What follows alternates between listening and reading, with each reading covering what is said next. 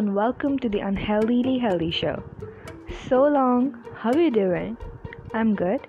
Stay home and stay safe. This episode is going to be an interesting and awareness-filled content. I hope you reach me through the template. Let's figure out whether dressing is the reason for rapes. Our society is getting worse day by day, and being on social medias like Facebook, Instagram, Snapchat, etc., I go through many bitter contents, posts, and pictures induced with more of vulgarity. Though I want to mention that I'm not generalizing any particular kind of people, as a caution, as a prior note to you guys.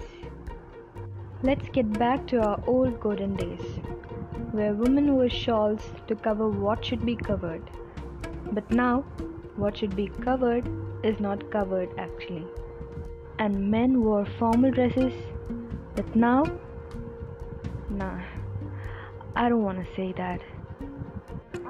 Due to crazy development, civilization, and technological improvisation, we started believing in a myth that wearing tight clothes and torn wears to be an impressive, attractive, and a classy look.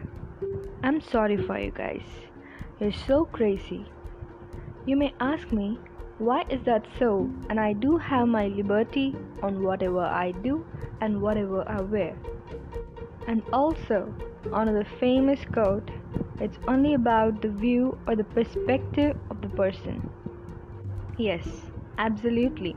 I'm on it. Wearing whatever you like, doing whatever you want is your choice. I mean, it's your right, but it mustn't affect anybody. See you guys, I'm a girl who is both orthodox and stylish. My kind of stylishness doesn't represent showing all my private parts. It doesn't refer to show all my curves or skinny wears. Being a girl in India, living seems to be a very toughest task. Feminism is far different, very far different from what you think. Follow what it is meant for, follow what it is set for, and don't be mere materialistic. I don't say or insist you guys to not show off or expose your body parts or whatever it is. We do live in a country which has diverse cultures. We are traditionally different and proven to be dignified in all mannerisms, inclusive of taste, habits, cultures, and preferences. Our habitat is not suitable for these type of clothing. It would take many decades to change so. They definitely do. Changes are really important in everything. But sometimes changes can be dangerous too.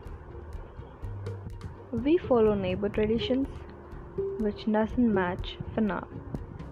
From my point, I feel like rapes and other sexual harassment is due to one of the reasons called culturistic change, and that particularly includes dressings. Our country as a whole is not used to dresses like these. Men get tempted to these, and they do not attack or target you. They target other innocent child, or women, or even newborn, or the old lady. You can wear it wherever you feel you're protected, wherever you feel men are good by behavior. It's your choice, but don't be a reason for the harassment made to another innocent victim. Other countries like America, Australia, they're already used to it.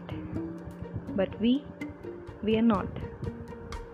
Please don't mistake me for my words. And finally, the victim is not answerable for any of the harassment made to him or her. Only the culprit is. We don't have to be a reason for these men being drifted and tempted for these sexual thoughts. And with my right to freedom of expression, I have listed my thoughts about this issue. Much love. God bless you all.